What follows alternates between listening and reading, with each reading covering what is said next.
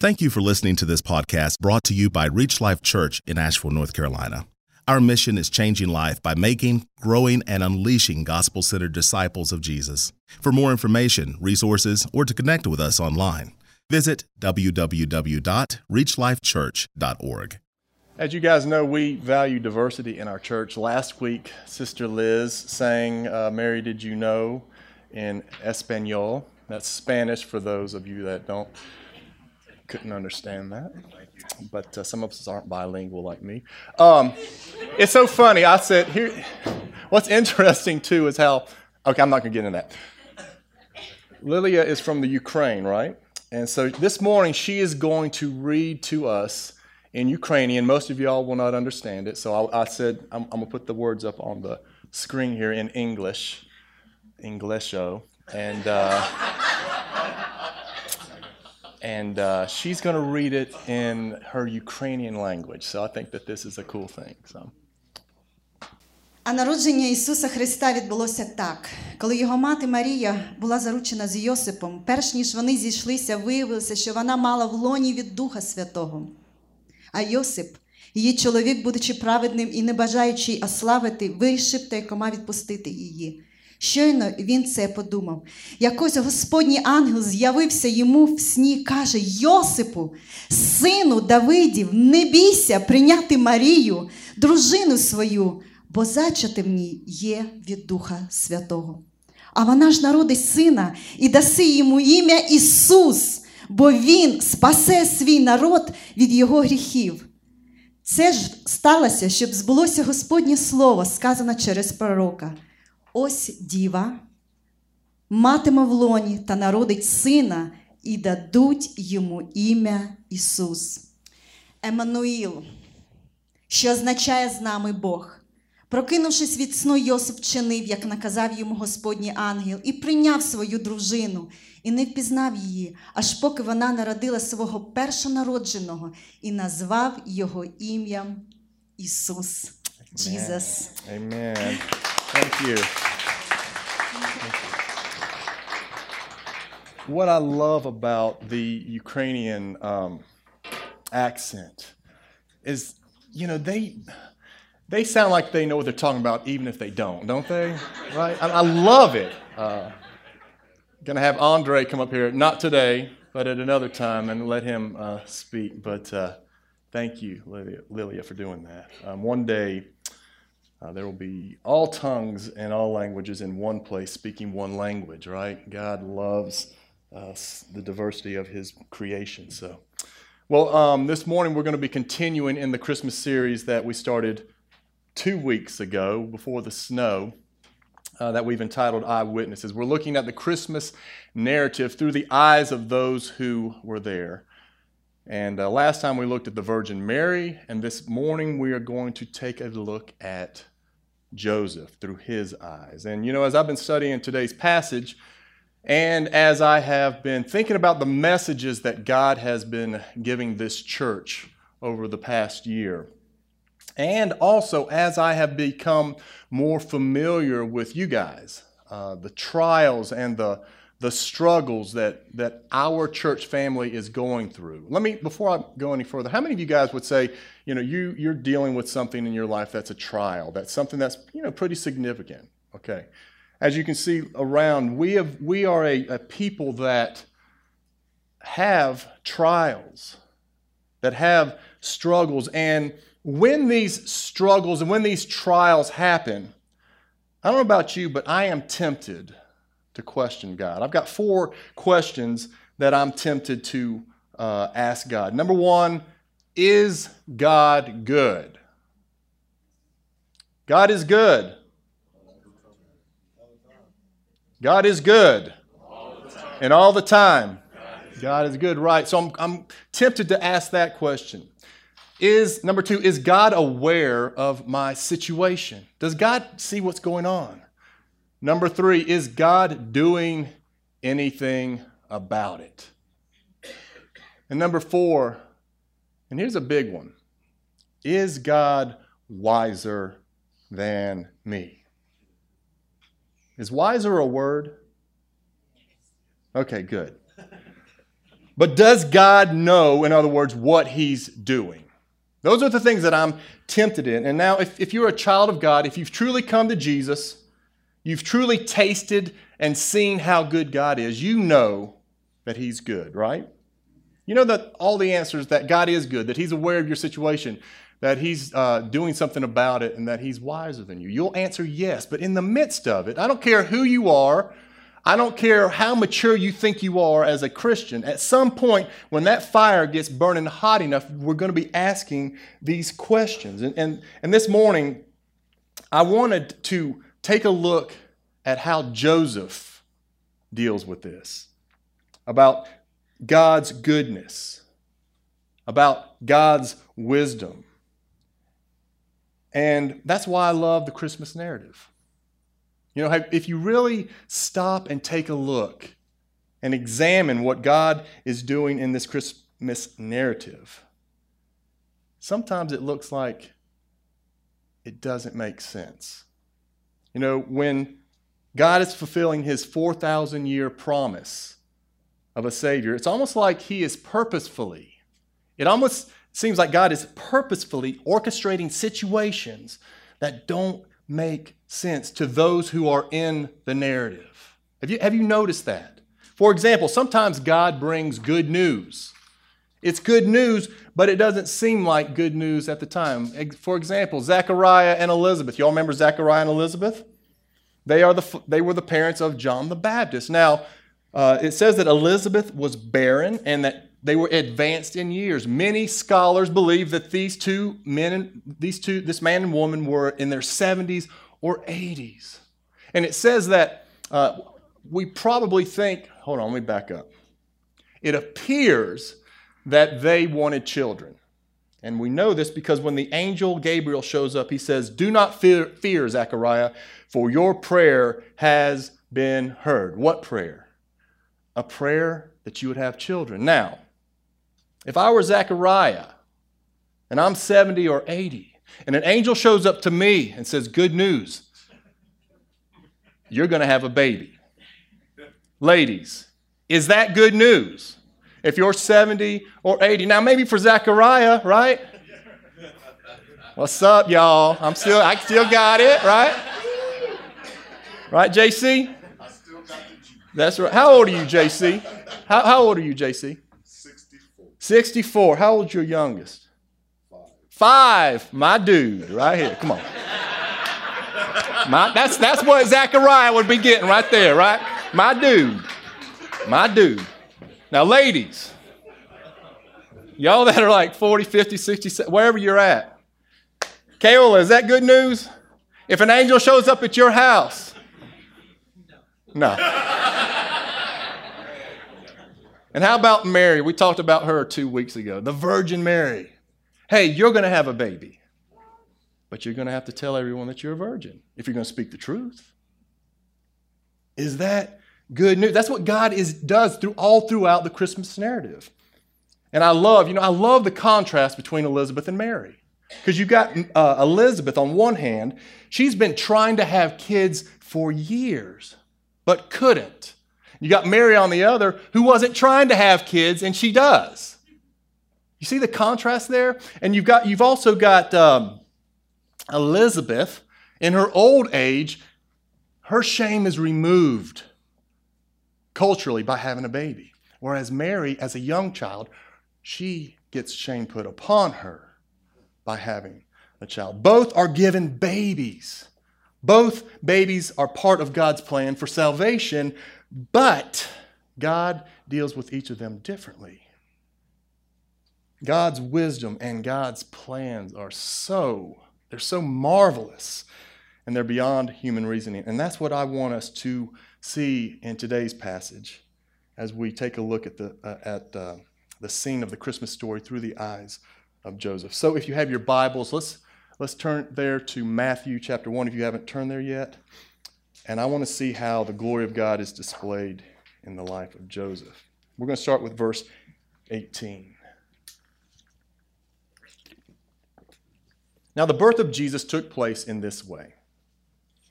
When his mother Mary had been betrothed to Joseph, before they came together, she was found to be with child from the Holy Spirit. And her husband Joseph, being a just man and unwilling to put her to shame, resolved to divorce her quietly. Now we know that Mary has already agreed. We talked about this 2 weeks ago. I keep saying that, but we talked about this 2 weeks ago, that Mary agreed that she would be the servant of the Lord and allow her to become impregnated with the Son of God. And Mary is most likely in her second trimester here. She's starting to show, and she can't hide it anymore. It's becoming known. But notice in verse 18 that it says that Mary was betrothed to Joseph. She was betrothed to Joseph. What does that mean? Well, a betrothal back in the biblical times was kind of like our engagement, except it had much more binding. It was much more of a binding contract. Typically, the couple entered into a legal arrangement by making public and binding vows. And at that time, they were considered to be married, husband and wife, except they did not come together. They stayed in separate places for a year, remained sexually pure, and then at the end of the year, they would have a final marriage ceremony, and they would come together and consummate the marriage. Well, in this case, they are still in that betrothal period, and Mary is found to be with child. And so Joseph has one logical thought, one logical explanation, and that is that Mary has been unfaithful to him, that she has committed adultery against him. And in the Mosaic law, the punishment for adultery was stoning. But by the time this has happened, it's most likely that they weren't stoning people for adultery, but they were punishing them with public disgrace. It would be something that you would carry for the rest of your life. And so Joseph had two options, or a couple of options. Number one, he could marry her. He could choose to go ahead and marry her. But if he did, the question would be this: can he trust her? If she's committed adultery, can he trust her? And is she going to do it again? And even on top of that, think about this. She says, I'm a virgin. Is she all there? Is a question that Joseph has to ask himself. Is she really saying, should I marry her? And if he did marry her, there's another thing that he could bring upon himself. People could go, okay, yeah, you're actually really the father of this son. And so he actually could be charged with committing fornication, and his reputation would be trashed. Either way, if he takes this option, he is going to have to bear shame for the rest of his life. A second option would be that he could protect his reputation and publicly bring her into the center of the town square and make an accusation in front of the entire town. He would be able to clear his name, make sure everyone knows, I am not guilty in this. She did it all, and it would be found that he was innocent of that, and then he could clear his name. But in order to do so, he would expose her to public humiliation, and then she would have to walk alone in this for the rest of her life. So what is Joseph to do? Well, fortunately, in verse 19, it says that Joseph was, and I love this, it says he was a just man. Those are good words. Joseph was a just man. Joseph was a righteous man. It does not mean that he was sinless, but it does mean that he was a man of faith, that he was a man who loved and knew God. And because he was a just man, I want us to show you something in this. He displays what the heart of God is towards sinners. He reveals to us who God is in the way that Joseph relates to Mary in this specific situation. You see, it appears that Joseph believed that Mary was guilty. But he knew that he was innocent. He was singing Billie Jean. The kid is not my son.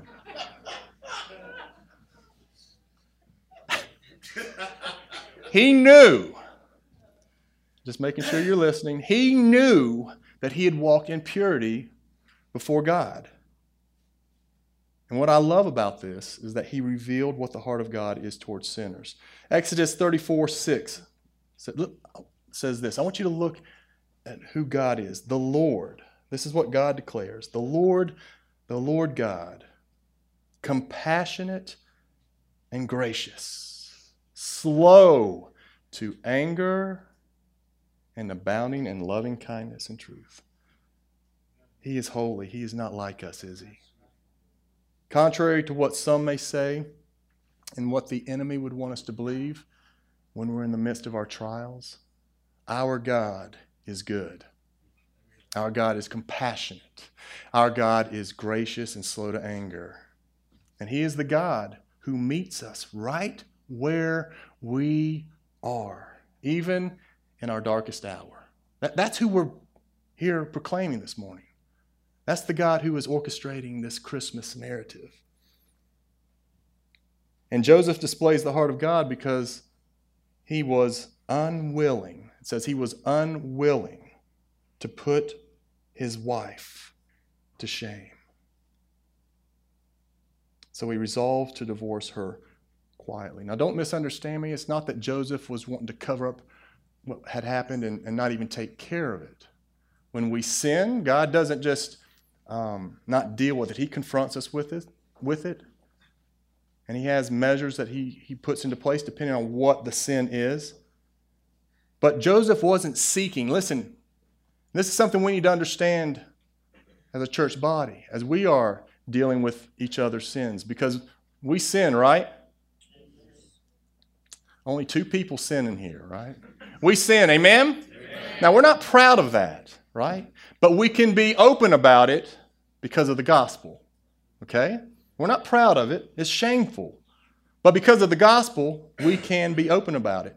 And he isn't seeking to clear his name and then punish Mary for her sin. We got to be careful that as we are dealing with each other, are we trying to punish one another because that person's hurt you? We got to be careful about our motive. Joseph is showing us the heart of God. He wanted to do it in a way that cared for the one that he was dealing with. And there would be consequences for her sin, like there is with all sin, but he did not want to make it a public spectacle. That's what the heart of God is. That's how God desires to deal with us in our sin if we will repent. And that's a key part of the way that God deals with us. When he comes to us, he often comes to us quietly. And if we respond, he will allow us to be kept quiet. If we don't respond, it gets louder and louder. And you know what's interesting to me is I've got a question here. Why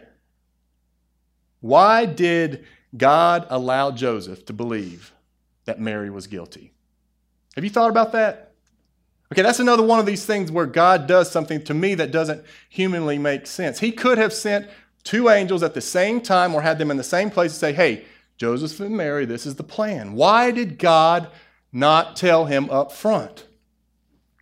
And if I were Joseph, I would have been tempted to ask questions, to say, Lord, I have lived, I'm a righteous man. I've lived my life to bring glory to you. I've done everything I could. Why didn't you let me see this coming? Why did you allow me to get engaged to Mary? Have you ever been there where you have felt like you've done everything right in human terms?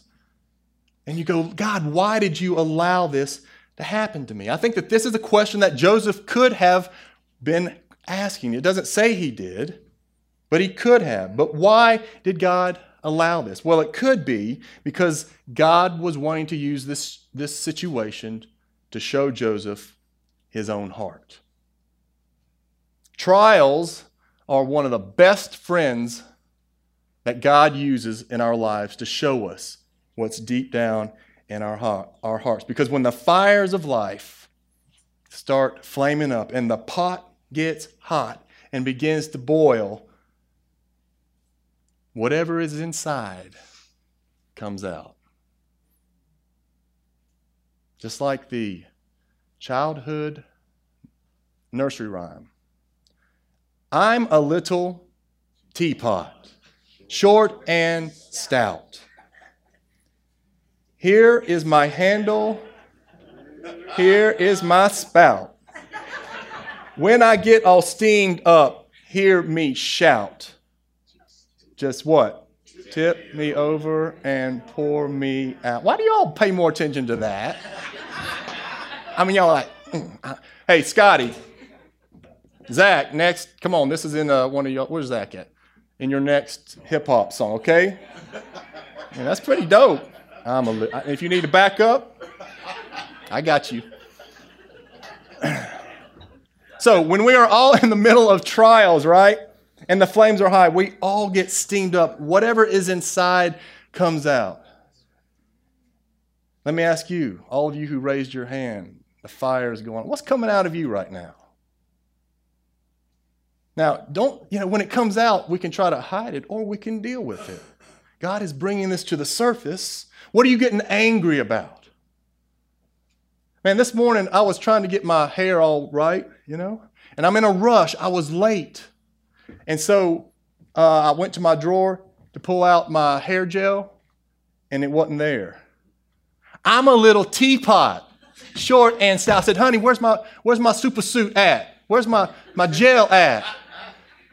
She said, one of your sons took it. I'm a righteous man. I wasn't going to expose you, but now that you did, let's take him out. No.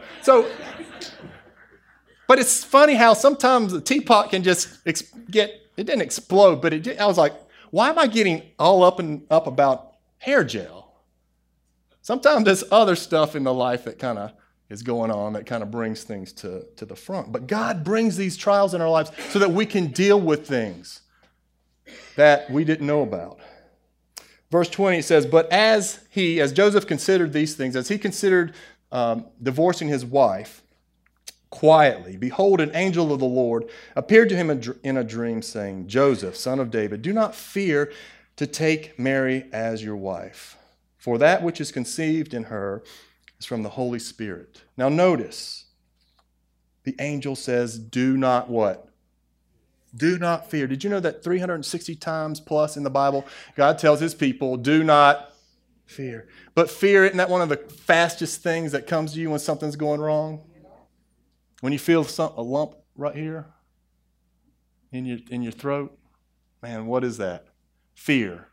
When you go to your bank account and it says that you overdrew, fear, right? But he says 360 times, do not fear. That's what he told Zacharias when he came to him. That's what he told the Virgin Mary when he came to her. And that's what he tells Joseph, do not fear. Now, as we've said before, there is good fear and there is bad fear. I want to go over a few good fears. Okay, I've got some pictures here.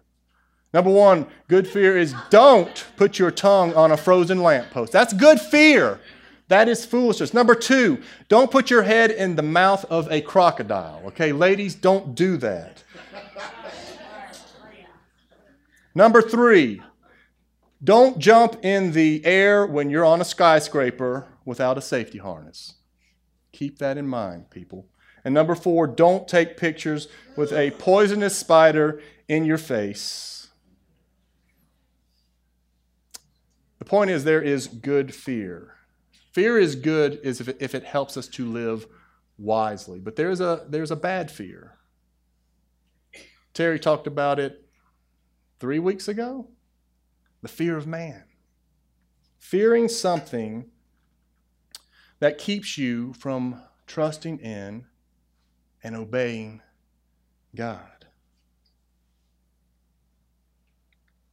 It might be that if you follow God and trust God, you could lose your job, or at least be demoted.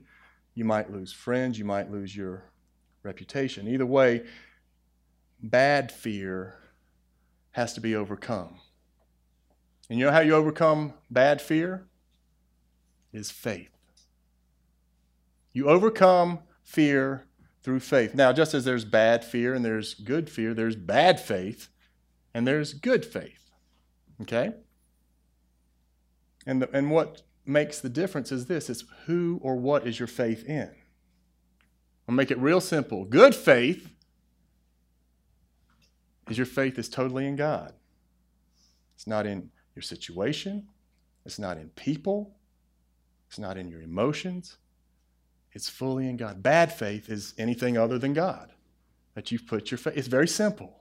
That's what determines. We all have our faith in something. And notice that the angel doesn't say, Joseph, do not fear. You're strong, man. You got this. He doesn't say, you go, girl. He doesn't say, trust in yourself. If anyone ever tells you, you got this, tell them, no, I don't. God's got this. Jesus says in John 15, apart from me, what? You can do nothing, right? Our faith, we must be putting our faith in God. And listen, Reach Life Church, as we're continuing to grow, as we're continuing to learn how to care for one another, we've got to know what the Word of God says, and we've got to learn how to practice it, because as we are counseling one another, we need to speak God's Word to one another. We need to be pointing one another, not to ourselves, not to how strong you are, that sort of thing. We need to point each other to who God is. And so that's something that the angel says, do not fear. Why? Because he's going to show him why he should not fear. And there's 3 points, three truths I want to share with you of what the angel shares with Joseph. And the first one is this. The angel told Joseph, do not be afraid, because, number 1, God is in this. God is in this. Verse 20, let's read that again. It says, but as he considered these things, behold, an angel of the Lord appeared to him in a dream, saying, Joseph, son of David, do not fear to take Mary as your wife, here's why, for that which is conceived in her is from the Holy Spirit. In other words, Joseph, the child in Mary is from God. God is in this. This didn't sneak up on God. God is aware of your situation. And you know, sometimes when I'm in the middle of my trial, the very question I ask is God in this? Listen, I want you to think about your trial that you're in right now. I want to remind you that God is in this. Your heart may be screaming, God, where are you? God, do you not see what is going on? Maybe this is what tempted Joseph. God, where are you? And the truth is, God is in your situation. I love 1 Peter 4, verse 12. Whenever I'm in a situation that seems to just be like have sprung up on me, and I'm tempted to ask, God, are you in this? I love 1 Peter 4:12. It says, beloved, do not be surprised at the fiery trial. Do not be surprised at the fiery trial when it comes upon you to test you, as though something strange were happening to you, as though God wasn't in it. And you know, we are a forgetful people. I've said this 1,000 times to this church. We are a forgetful people, but we forget that we are forgetful. And so I want to remind us, and we need to remind one another on a regular basis, that there is nothing in life, in the life of a child of God, that gets to us without first having to come through God. Remember back when we were talking about John, the Good Shepherd? Back in the book of John, we're talking about Jesus. He's the Good Shepherd who has us firmly in his hands, and nothing comes in and nothing goes out without him allowing it. And so when we're tempted to fear, the first thing that we need to remember is that God is in this. Secondly, we need to remember that God is for us. Verse 21 says, she will bear a son, and you shall call his name Jesus, the Lord, which means the Lord saves, which means the Lord rescues. And notice what Jesus is going to rescue his people from. He will save his people from their... He will save his people from their what? Their sins. He is going to deal with our greatest need, our sins. Now, this is good news for those of us who see that we need a Savior, isn't it? This is good. Thank you, Tim. I'm going to say that again. This is good news for those of us who see that we need a Savior, isn't it? And sometimes the trials that you're in are not your fault, like Joseph. But there's times that you're in your trial because of what you did. Can I get a witness? It could be that you are in debt up to your ears because you spent money that you didn't have, and you kept doing it. You went against God's commandment to not do that. Or it could be that you're having relational problems with somebody, and it's because of something you did, or it's because of something you should have done that you didn't do. You have neglected that relationship, and now you are in a bad place. Regardless of what it is, you know that you have wrecked your life because of your sin. This is good news. Because it says, the angel said, he will save his people from their sins. But how does that work for the believer? How does that work in our lives? Confess, right? Take full responsibility for your actions, okay? We're living in a culture that does not want to take full responsibility for their actions. We're living in a Home Depot culture. I love Home Depot. Back when I was growing up, if you were to go to Lowe's, that was the only place around. If you were to go back to Lowe's with your package and you didn't open it and you had the receipt, they still wouldn't give you a refund, right? Now you can take a lawnmower, mow your lawn I shouldn't be telling you all this, but you can mow your lawn the entire season and go back to Home Depot, and if you don't like it, they will take it back. Nobody wants to be at fault anymore, but if we're going to walk with God and live lives that bring glory to Him, we've got to, number one, take full responsibility, own our part in the sin, and confess it, which means to agree that you have a deep need for a Savior. And as you turn to Christ and cast your sin upon the cross, there is no longer anything that is hanging over your head. You are free from your sin. Now, there may be consequences, okay? Doesn't mean that there's not going to be earthly consequences from that. If I get inebriated and go crazy and cut my arm off in the middle of my actions and wake up without an arm, can God grow that arm back? Some of y'all are like, can He? Can God grow that arm back? Okay, will He?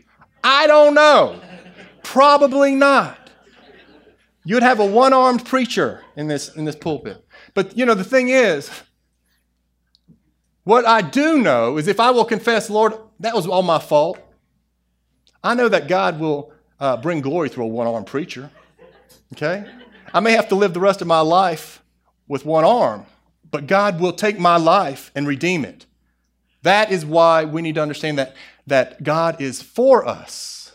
And when we confess our sins, we can have confidence. God, you're in this and you're for us. And thirdly, that God is with us. Look at verse 22. All this took place to fulfill what the Lord God had spoken by the prophet. Behold, the virgin shall conceive and bear a son, and they shall call his name Emmanuel, which means God with us. Amen.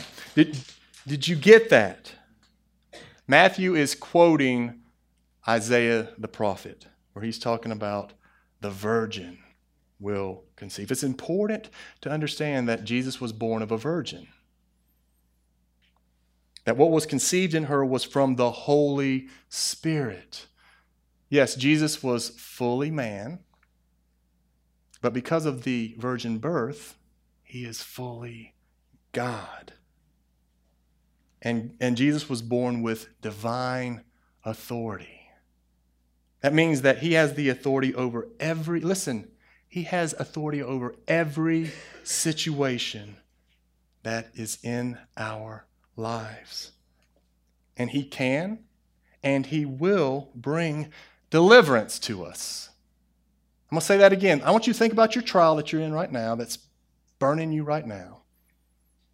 If you will believe the truth that God is with us, he can and will bring deliverance at some point if we will trust in him. Now, how do you know if you're trusting in God? You will walk in obedience. That is the proof that you are trusting in God. Look at what Joseph did. Verse 24, when Joseph woke from sleep, he did as the angel of the Lord commanded him. He took his wife.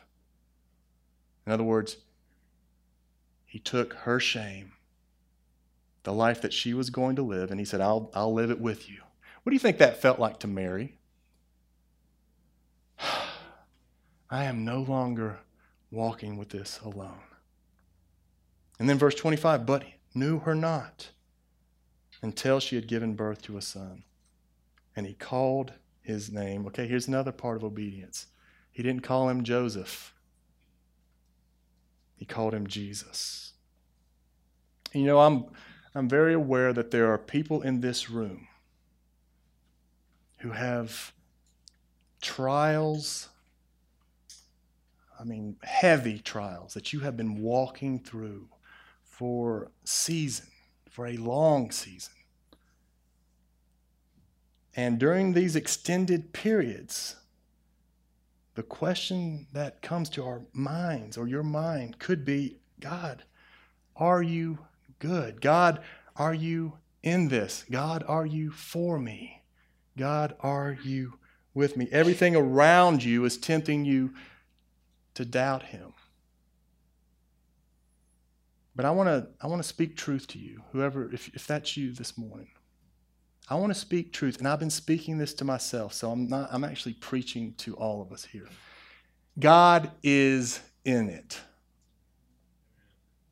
God is doing something even though you don't see it. And in time, he will send his angel to reveal it to you. But until he does, I want to encourage you to exercise your faith and to begin praising him now. Praise him now before he does it. He's going to do it, but God loves it when you praise him before he does it. And you know that your faith is genuine when in your darkest hour you can truly praise God. That is the proof of faith. Now, there's times that we fail and we don't praise God, but if that's you, I want to encourage you this morning to repent. Begin to praise him. Say, God, I know you are good. God, I know that you are in this. God, I believe that you are for me, and I know that you are with me. And I am going to praise you while I wait for you to deliver me. Amen? Amen. Let's pray.